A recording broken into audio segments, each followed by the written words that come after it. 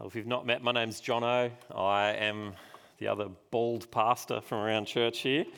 So there we go. Lovely to meet you if we haven't met. And come say good day after, if that's the case. Now, here at EV Night, we often get to celebrate lots of family news like births and marriages and exciting things like that. But unfortunately, belonging to a family like this also means that sometimes we have sad news that we need to share together as well. Now, I have some of that for you guys. You know, many of you will know Christian McLaughlin. He was at EV Night with us last year, and a few years before that. In August, he moved over to Grace Church Peninsula when he married his wife, Emily Walter. Tragically, I need to tell you guys that Emily died last week, and so I'm really sorry to say that.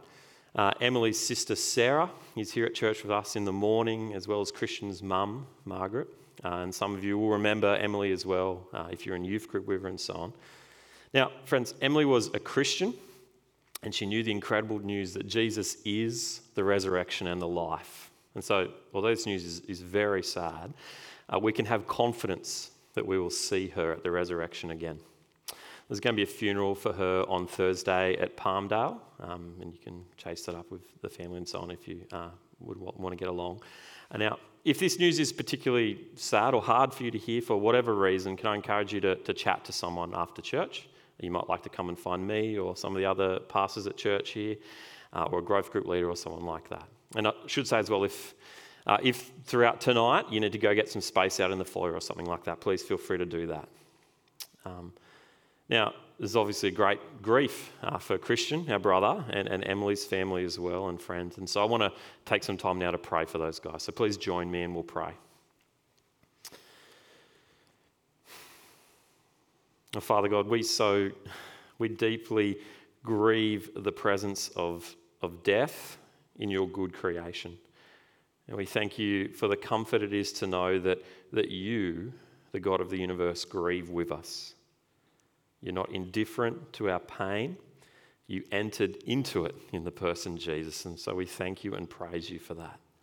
And Father, we pray, please, that you would be with our brother Christian, sustain him in his grief.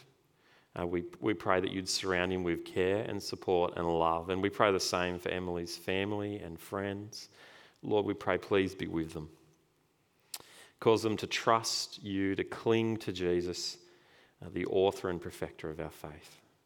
And Lord, we thank you so much for Emily's trust in Jesus and the confidence that we have that the resurrection brings, that we'll see her again. And Lord, we pray for anyone here tonight who's grieving the pain of death or anything else in the wider scope of our family life together, Lord, we pray that you would be with them, that more and more those people would cling to you as well. And Father, we pray now as we turn our eyes toward your word here in John 11, we pray, Lord, that you would give us faith to grab hold of the promises in front of us, cause us to see your goodness, cause us to see your love and compassion, and Lord, help us to cling to Jesus and trust him all the more. For our good and for your glory. Amen. Well, by God's providence, we have a wonderful part of the Bible to look at together tonight in John chapter 11, a part of the Bible that was selected for me as a preacher well before we heard any of the news that I've just shared with you. But the things we're going to see tonight in this passage are wonderfully helpful things to hear in the context of sad news. Now, tonight, just to orientate us more broadly in what's going on here, tonight's our first week in the book of John this year. Over 4 years in term 1, we've been working our way through the book of John. So this is the 3rd year and we'll finish it off next year. And so let me start by reminding us of the bigger picture of what's going on here in John, and then we'll zoom in and take a closer look here at John 11. So the book of John broadly is really a book of 2 halves. The first half, John chapters 1 to 11, is covering the majority of Jesus' ministry over 3 years. There's a whole big chunk of time there. Then the second half, which we're going to dive into pretty much as of next week, picks up chapters 12 to 22, covers just a little over a week where Jesus is headed to the cross and his resurrection. But it's almost as if the second half of John, time slows down and zooms in on this critical piece, Jesus' death and resurrection. So that's the section we're headed into. But chapter 11 here sits at the very end of what's called the Book of Signs, 7 signs, 7 miracles that Jesus does that John calls signs because they point us to who Jesus is. And so we've seen 6 of them already, and tonight we're seeing the greatest one, the 7th one, the raising of Lazarus from the dead. Now, if you're joining us new to this tonight, perhaps you weren't with us for John in other years, it's kind of like you've walked in late to a movie, but you've walked in at a really good part. Imagine you've arrived at Hoyts, you snuck in the back end of a cinema and you're coming on in, and you've walked into a really good part, the climax of a movie. You've wandered in at a perfect time. There's huge things for us to see tonight in this passage. It has enormous implications for all of us, big stuff. It shapes our lives now. It shapes your whole reality of the future and the reality of life and death. And it's the help that you need to keep living as a Christian now. How do you keep going when life is hard? We're going to see that here tonight. How do you keep going when tragedy hits? Jesus is the one who comes and helps us in this. So that's what we're diving into tonight. Let's look at it together. And first of all, I want you guys to notice as we look at chapter 11 here, the first striking thing that we're confronted with in this passage is the times when Jesus doesn't show up. I think that's the first thing that leaps off the page. The context is verses 1 to 3, which we didn't read, so let's have a look at it together. Verses 1 to 3. Now, a man named Lazarus was sick. He was from Bethany, the village of Mary and his sister Martha. This Mary, whose brother Lazarus now lay sick, was the same one who poured perfume on the Lord and wiped his feet with her hair. And we're going to hear about that in the chapters to come. So the sisters went to Jesus, Lord, the one you love, Lazarus, is sick.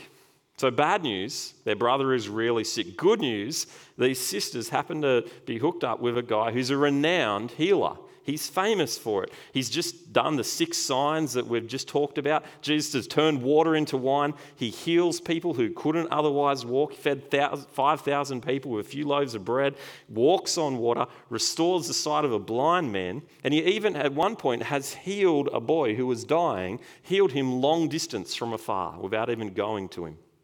And so these sisters, they get the word to Jesus. Jesus, you've got to come and help. Our brother is sick. The one that you love is sick. Now, verse 4 gives us a little spoiler. Jesus says this sickness won't end in death, which is good news. But then in verses 5 and 6, 7, you get some of the strangest words in the whole book of John. Have a look there. Look at verse 5. It won't end in death. Now, Jesus loved Martha and her sister and Lazarus. And so when he heard that Lazarus was sick, he stayed where he was 2 more days. Then he said to his disciples, let's go back to Judea. He loved Lazarus, he loves these women, he loves this family, so he stays where he is for 2 more days. If Jesus was a paramedic, he'd be getting some pretty bad reviews. Staying 2 more days, what the heck is Jesus doing here? What on earth is he doing? Now, verse 14, we hear that Jesus waits too long, and Lazarus is now dead. In fact, verse 17, when Jesus arrives, he's now been dead and buried for 4 days. Now have a look, join me in verse 20 where our Bible reading picked up there. And here you see the rawness of this account kind of leap off the page at you. Lazarus is dead, verse 20. When Martha heard that Jesus was coming, she went out to meet him, but Mary stayed home. Lord, Martha said to Jesus, if you had been here, my brother would not have died. But I know that even now God will give you whatever you ask. Now you can see there, verse 22, she obviously continues to trust Jesus and knows he's amazing, but you can hear the pain in her words to Jesus, can't you? If only you'd been here, Jesus. Perhaps the unspoken question, Jesus, why didn't you come? Yet through the pain, she trusts him.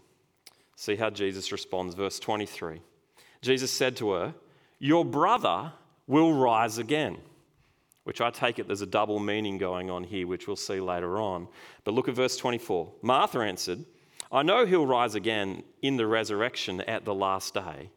So she's got a part of it. Jesus offers the comfort. Your brother will rise again. And Martha says, yeah, I know he will rise again eventually at the resurrection, sure. Now, as a Jew, as a Pharisaical Jew, she believed what we read in Ezekiel 37 there. She knew that there was a physical resurrection to come, but that doesn't take away the sting of death now. Martha is much like us, isn't she? If you're a Christian tonight, if you have a good theology of who God is and even of suffering, then this can be a lot like us. I know that God's good. I know that He's in control. I know that I'm loved, the one that if someone's died in my life, I know that eventually at the resurrection, I'll see that person in heaven. But the resurrection is a long way off. I'm hurting now. I know death won't ultimately be the end, but I want it to be better now. Jesus, why can't you help now? Jesus, why didn't you show up before this tragedy struck? Jesus, why didn't you answer my prayers before it was too late? Like Martha and Mary, this really is the first reality that all of us face in suffering.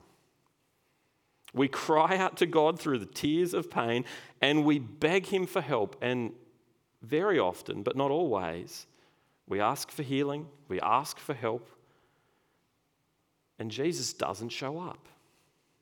Very often, that can be our experience, can't it? We know that there's a resurrection and that He's with us and that He loves us, but in our needs right in front of us, often it can feel like Jesus doesn't show up. And so you lose that loved one. The healing doesn't come. You're left feeling maybe even alone. Now, your theology tells you that you're never alone, that God is with you, that He's good, but still this is our experience. Why didn't Jesus do something? Why didn't He show up? Now, in light of how Martha must have been feeling, what Jesus does next here in verse 25 is truly audacious. It's a big move. She's grieving the loss of her brother, and she says, I know that he'll rise again at the end, but in her grief, what she wants is her brother back, but then Jesus makes it all about Himself. Have a look at verse 25. Jesus said to her, grieving the loss of her brother, I am the resurrection and the life. The one who believes in me will live even though they die, and whoever lives by believing in me will never die. Do you believe this? He says to Martha. And Martha replies, I do. Verse 27, you're the Messiah. I know that's true. Martha's waiting for this resurrection. She believes it the case, that it's coming in the future. This resurrection day will come. She believes all of that. But then here in verse 25, 26, Jesus turns up and He says, that distant hope you have of a resurrection, that thing you're waiting for, He's like, I am it. I am life. I am the resurrection. It starts and ends with me. That's who I am. Martha's grieving the loss of her brother. She feels like the greatest need that she has right now is to get her brother back.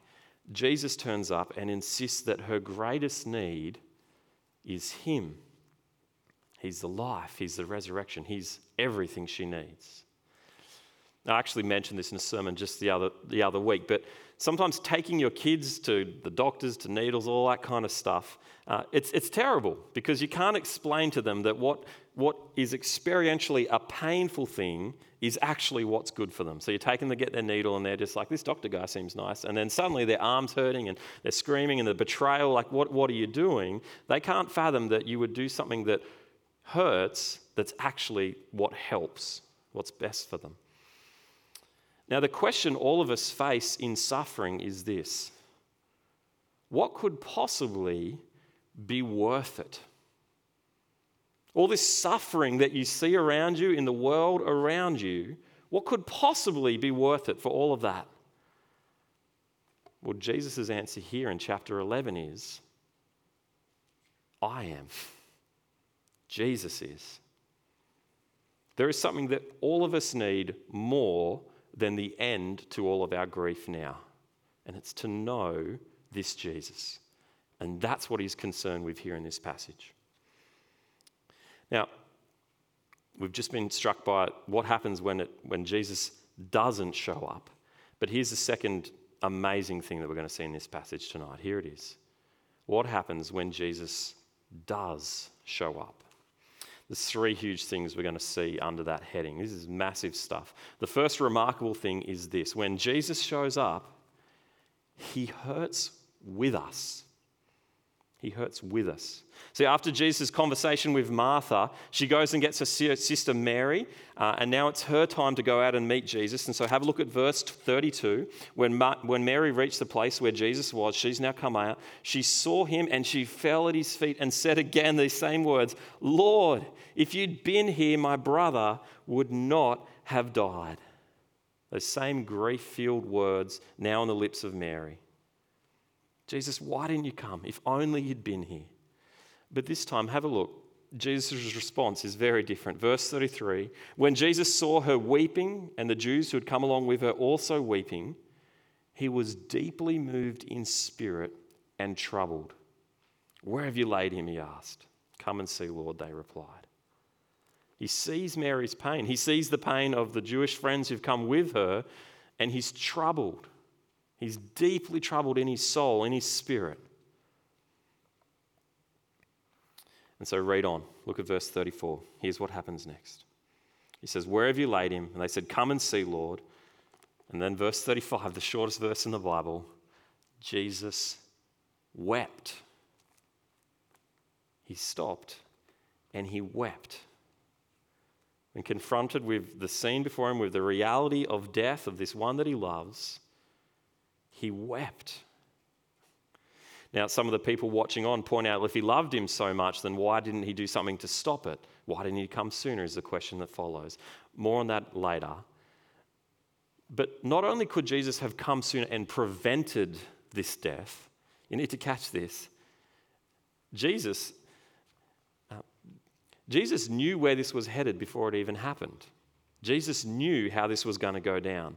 Flick back very briefly into verse 11 in the same chapter and notice that Jesus, before he'd even died, was planning to raise him from the dead. Have a look at verse 11.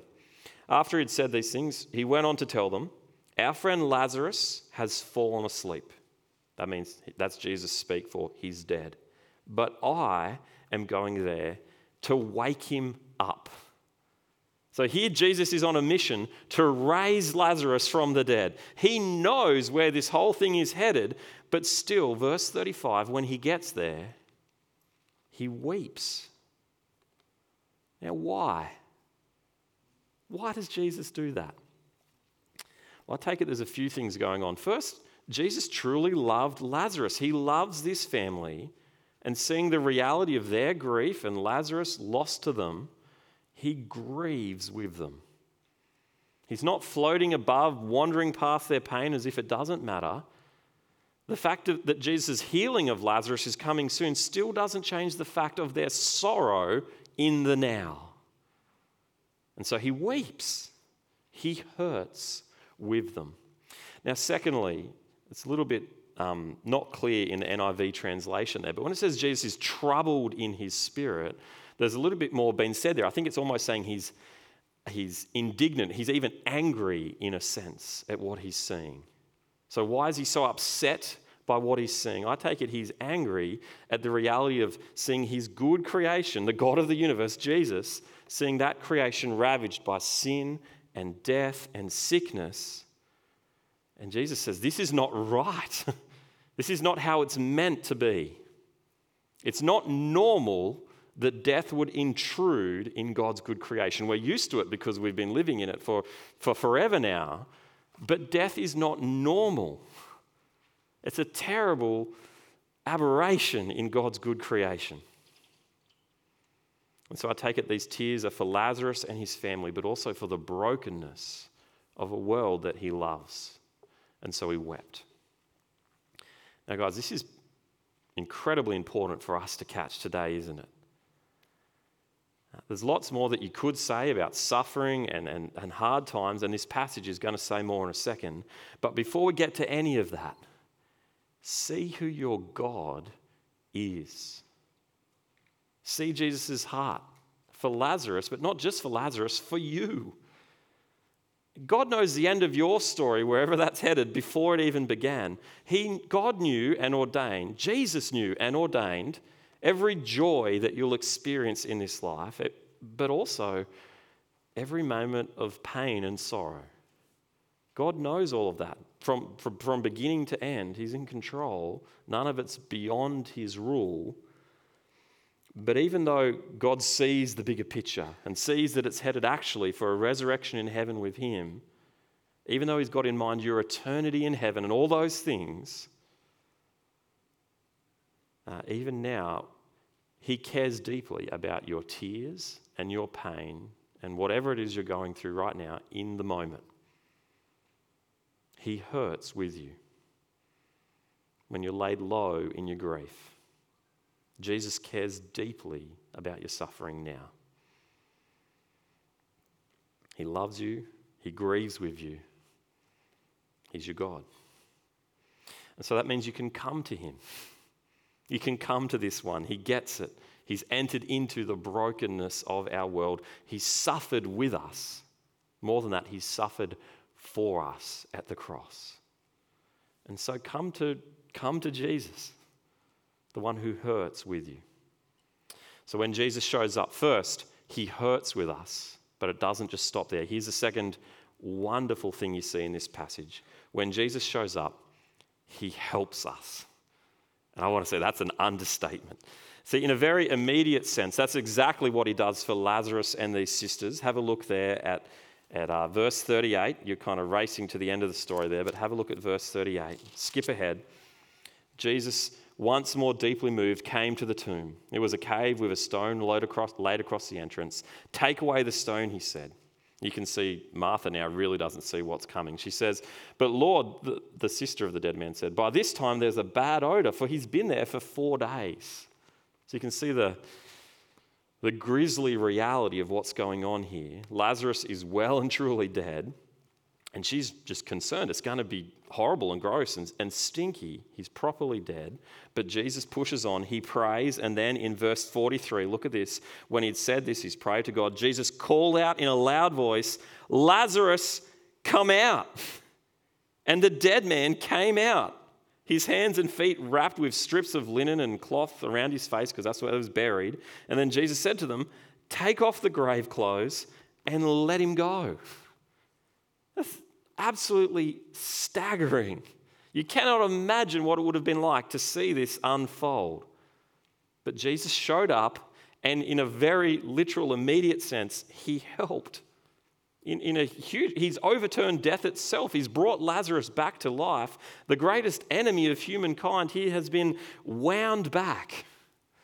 Now, you might hear all of that and see it here in this chapter and go, well, that's good. Good for Lazarus. Lucky him. But what about the rest of us? Unless Jesus turns up for me personally and raises the person that I love from the dead, well, so what? What does it matter? Well, friends, here's the thing you've got to get. As amazing as raising Lazarus from the dead is, and it is amazing, it's only a taste. It's only a sign pointing to a much greater hope. See, where's Lazarus at now? He was resurrected. Where's he at now? Well, unfortunately, he's the only sucker who had to physically die twice. They raised him from the dead, but he had to die again. His resurrection was a temporary one. It was a band-aid against the inevitable march of death, which will come again for him, and as it will for all of us. Lazarus' resurrection, though, is a sign pointing to something so much greater. A sign pointing to something that is for all of us if we're in Christ. What's it pointing to? Well, Jesus doesn't leave us guessing. He says it so clearly. Have a look at verse 25 again there. Jesus says it really clearly. He says, "I am the resurrection and the life. The one who believes in me will live even though they die. And whoever lives by believing in me will never die." Do you believe this, Martha? Now, it sounds like a contradiction, doesn't it? If you read those verses carefully, you're like, what is he saying? That sounds almost contradictory. It's not. He's talking about two different types of death and two different categories, types of life. He's saying if you're in Jesus, you'll still face a normal physical death, but your life will not end there because you'll be raised again to a physical, real resurrection where you'll live forever eternally. And so though you die, you will live. And in fact, in a real sense, you will never die because you will live forever in heaven. Which is why Jesus says back in verse 11, he talks about Lazarus, who's now dead in the ground, and he says that he's asleep, and I'm going to wake him up again. Jesus talks about death for Christians as being asleep, which is how Christians went on to continue to talk about death because of the eternal life to come. Whoever believes in me, says Jesus, has eternal life. They'll never die. That's the main event. This is what it's all about. Lazarus' little temporary resurrection is meant to point us to the main game, the real resurrection. The incredible, rock-solid hope that all of us who are in Jesus have. This is yours. A resurrection that will never be interrupted by sin and death and Satan. All of that will be done. When Jesus shows up, he hurts with us. Yes, he does. But more than that, he helps. He does something about our plight. He permanently fixes the problem. He pays for our sin at the cross and then he rises again. And so his resurrection is like the model of our resurrection that we can expect. Unlike Lazarus not to die again, Jesus was raised from the grave permanently to now rule his world. And so as sure as Jesus rose again, you can be confident that you, Christian, will too. And those that we love who've fallen asleep in Christ will rise with him as well.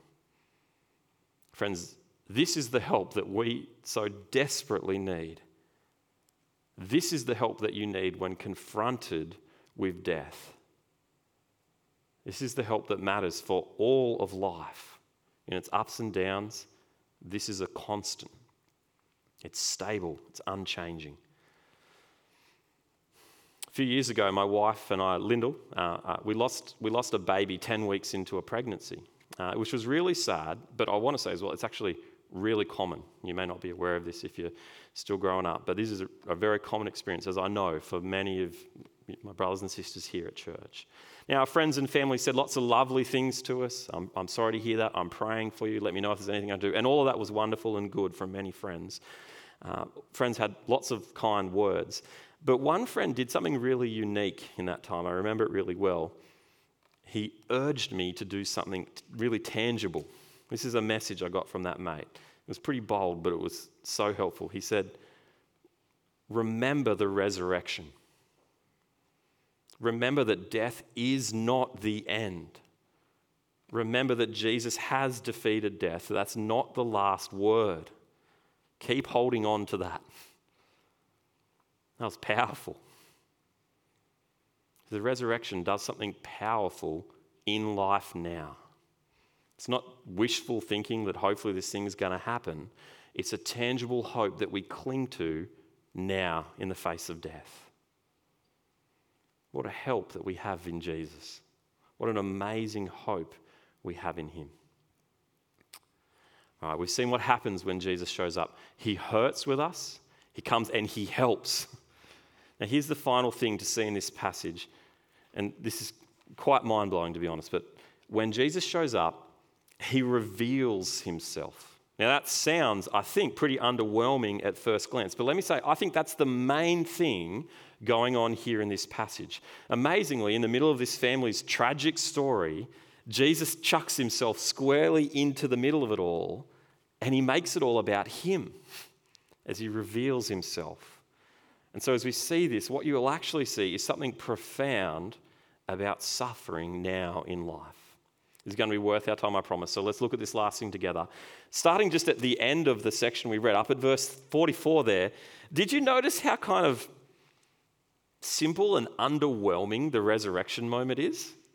There's 44 verses, right? And Jesus talking to his disciples and saying all sorts of things. And then with Martha and then Mary, and he prays this prayer to God. There's all this lead up to this moment where we're going to get to see Lazarus resurrected from the dead. And you get 2 verses. Lazarus, come out. He was still dressed in his grave clothes and he said, take him off. And they did, and they let him go. The end. The next verse 45, it talks about how this impacted everyone else as it went on, but we're done with Lazarus at that point. For a passage that's meant to be all about this guy getting raised from the dead, Lazarus is strangely absent. And the reason is this passage is actually all about Jesus. Jesus makes it all about him. His timing, the things that he says, all of it is pointing us to him. So come back, we're going to whiz back through it. I want you to notice a few things, but we'll move pretty quickly. But come back to the start of chapter 11, verses 1 to 3. The news comes, Lazarus is sick and dying. And then have a look at verse 4, because this sets the tone for everything that's going to happen. Look at verse 4. When he heard this, Jesus said, "This sickness will not end in death. No, it is for God's glory, so that God's Son may be glorified through it." He says it's not going to end in a funeral, but did you hear why? For God's glory, that his Son, Jesus, would be glorified. This whole incident, Jesus claims, is actually about his glory. It's a giant signpost screaming out to us who Jesus is. Now, you might hear that here in verse 4, and particularly in the context of this poor man's death and the family's grief, and you might be like, that sounds a little bit selfish, maybe a little bit self-absorbed. And then you go, but Jesus is God, so I guess he's allowed to get the glory. That makes lots of sense. And so is it just a bit unloving, at least, to use this tragic thing for him to get glory? Even if he's right to get the glory, is it unloving? Well, have a look at verses 5 and 6 again, because I drew this out before, but have a look again there. Now, Jesus loved Martha and her sister and Lazarus. He loves this family. It's so crystal clear. Verse 5. So, because of that, when he heard that Lazarus was sick, he stayed where he was 2 more days. Motivated by love, he stays and lets Lazarus die. Something profound is going on here. Now, what you see here very clearly is whatever Jesus is doing, it's not selfish and self-absorbed or unloving. In fact, it is motivated by love that he's seeking to reveal his glory to them. But this isn't just out of love for the family. Have a look at verse 14. This is actually for the sake of the disciples as well. Have a look at verse 14. Jesus is telling them that he's dead. So he told them plainly, Lazarus is dead. He's talking to his disciples.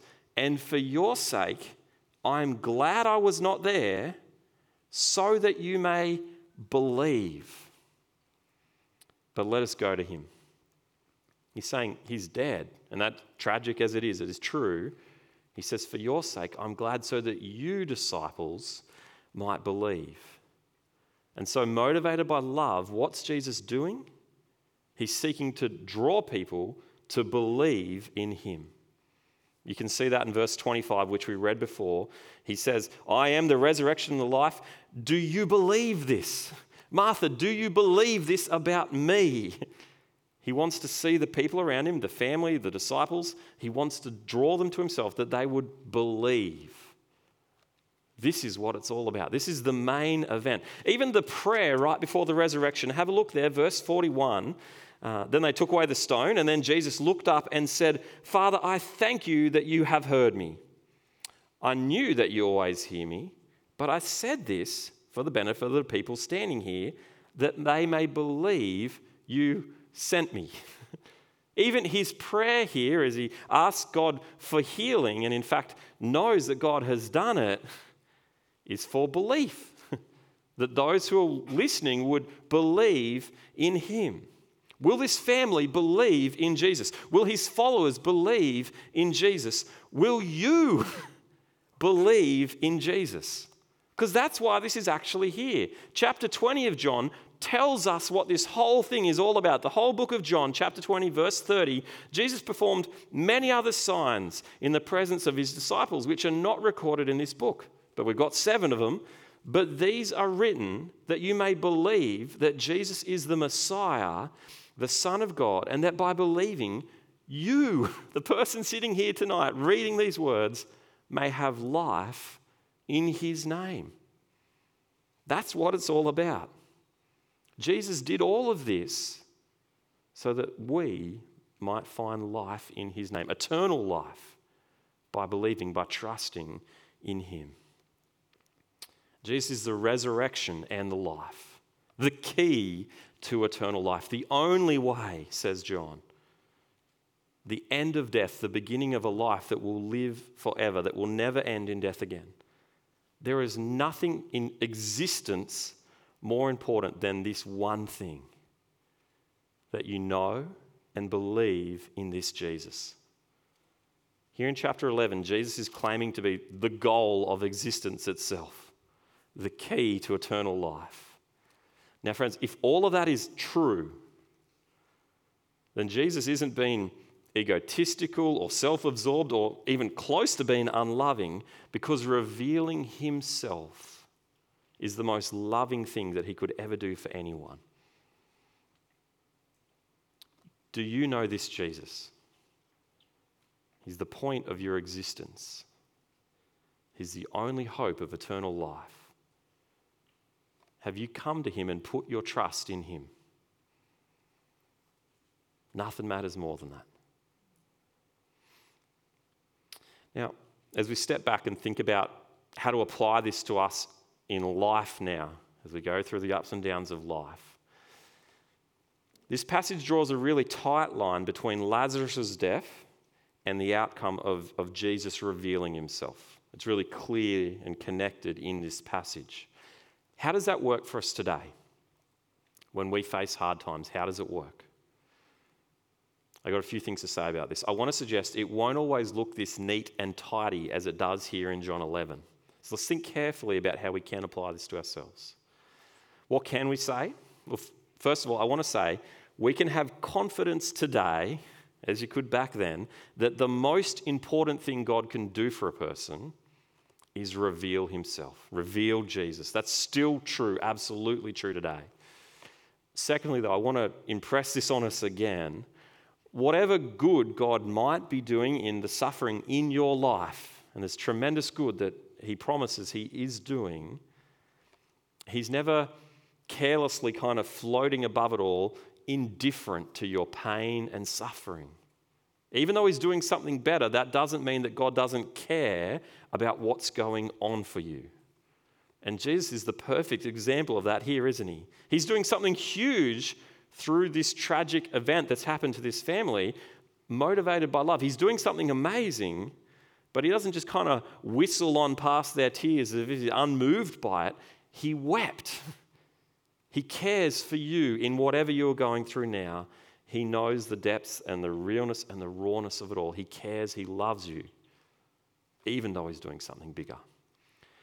Third thing I want us to notice is often we don't always get to see the whole picture of God's good plan. Did you notice with Lazarus' death, which was used to do a whole bunch of enormous things as we've just seen, that incident that was Lazarus' death and this family's grief was doing a lot more than just something in Lazarus' life. It was for the benefit of the disciples that they would believe, and in fact for everyone who's read the book of John down through the centuries, that we would believe. Jesus was doing something enormous through this one event, but Lazarus wouldn't have had a clue of the details and the scope of what it was God was doing. And so what that means is, as you encounter suffering in your life and you remind yourself of God's good promises that God works for the good of those who love him in all things. So God's doing something good even as terrible things happen. There's no promise that you're going to be able to grab the terrible thing that's happened and put it on one end of the scale and then look at the good that you see God doing and put it on the other end of the scale and be like, oh, no, that's worth it, that's good. There's no promise that you're going to be able to weigh things up like that and see all the good that God is working amidst the pain. So don't feel down if you find that hard to weigh up. You're not expected to be. Job is the perfect example of this. We saw this last year when we looked at Job. Job never saw the full picture of what it was that God was doing as he was caught up in the glory of God and God's plans. But in spite of the mystery, we're told that we can trust him, that he is working good, even when mystery remains. Now, with those important little pieces in place, fourth, I want to say this. One huge thing that God is doing in your trials and suffering is he's revealing Jesus to you. He promises that. And so, friends, if you're a Christian, if you right now are facing hard times, you can have confidence that God in his wisdom is making you more like his Son, revealing him to you. That's God's revealed plan here in John 11. It's the promise of God in James chapter 1, that through suffering you'd be more like Christ. God is doing something in you, Christians, and so you can trust him. Now, what do you do if you're in the midst of it, you're in the midst of the hard times, and you feel like actually what you're going through is making your faith, if anything, weaker? I've talked to many Christians who through tears have said, this isn't making my faith stronger. If anything, it's bending it. I'm afraid it's going to break it all together. What do you do with that if that's your experience? Not growth, but feeling crushed. And friends, I want to gently encourage you that if that's you, the simple reality is these things take time. It's a long road. Sometimes it takes a long time. And growth as a Christian, it isn't neat, it isn't simple. It's costly and messy and hard.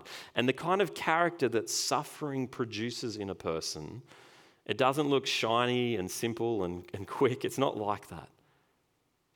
But it's deep and it's profound for those who continue in Christ through the hard times. He's doing something incredible in you. So keep trusting him, even if you can't see it. Now, friends, if you're not a Christian, can I encourage you as well? Don't waste your suffering. The hard times in life, they're actually a lot like a megaphone that God yells to us with. So every good thing that you enjoy in this life is meant to be received as a good gift from God, a message from God saying there is a good God who's made this world and these good gifts are from him. They're pointing you back to him, but sometimes, so often, his good gifts fall on deaf ears. But hard times in life, they can be like a megaphone that just cuts through all the noise in this world. Our sufferings yell to us, all is not well in this world. It's broken. You need the Savior. You need Jesus, the one who brings life that doesn't end. Friends, if you're not a Christian, but you've been going through hard stuff in life, listen to God's megaphone. Come back to him. I'm not saying that you're suffering because you're not a Christian. This is a special judgment from God. I'm not saying that the hard stuff will go away if you become a Christian. But I am saying this is God's way of saying, wake up and see that all is not well and you need a Savior. And so come to him. Come to the one who can help. And fifth and finally, friends, one day soon, God will end the suffering once and for all. And so take heart. Whatever mystery remains around suffering, God is at work in your life. And this much is clear, the resurrection is coming. That day is one day closer tomorrow than it was the day before. And then we will live, even though we die. We raise to a life where there's no decay and sickness and death and tears. It'll all be gone. Praise God for that. I'm going to invite the band to come up. In a moment, we'll respond in song. So get you guys to come up. But as we do, I'd love to invite you now to take some time to reflect on some pretty big stuff we've heard, and even perhaps take a moment to pray. So do that now, and then we'll sing.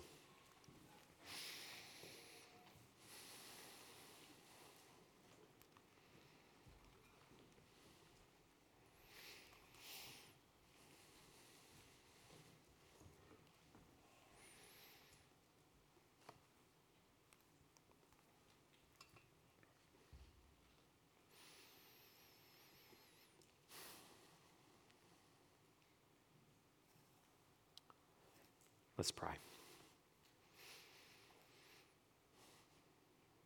Oh, Father God, we thank you so much for the hope that we have, the hope of an inheritance kept in heaven for us that can never spoil, perish, or fade.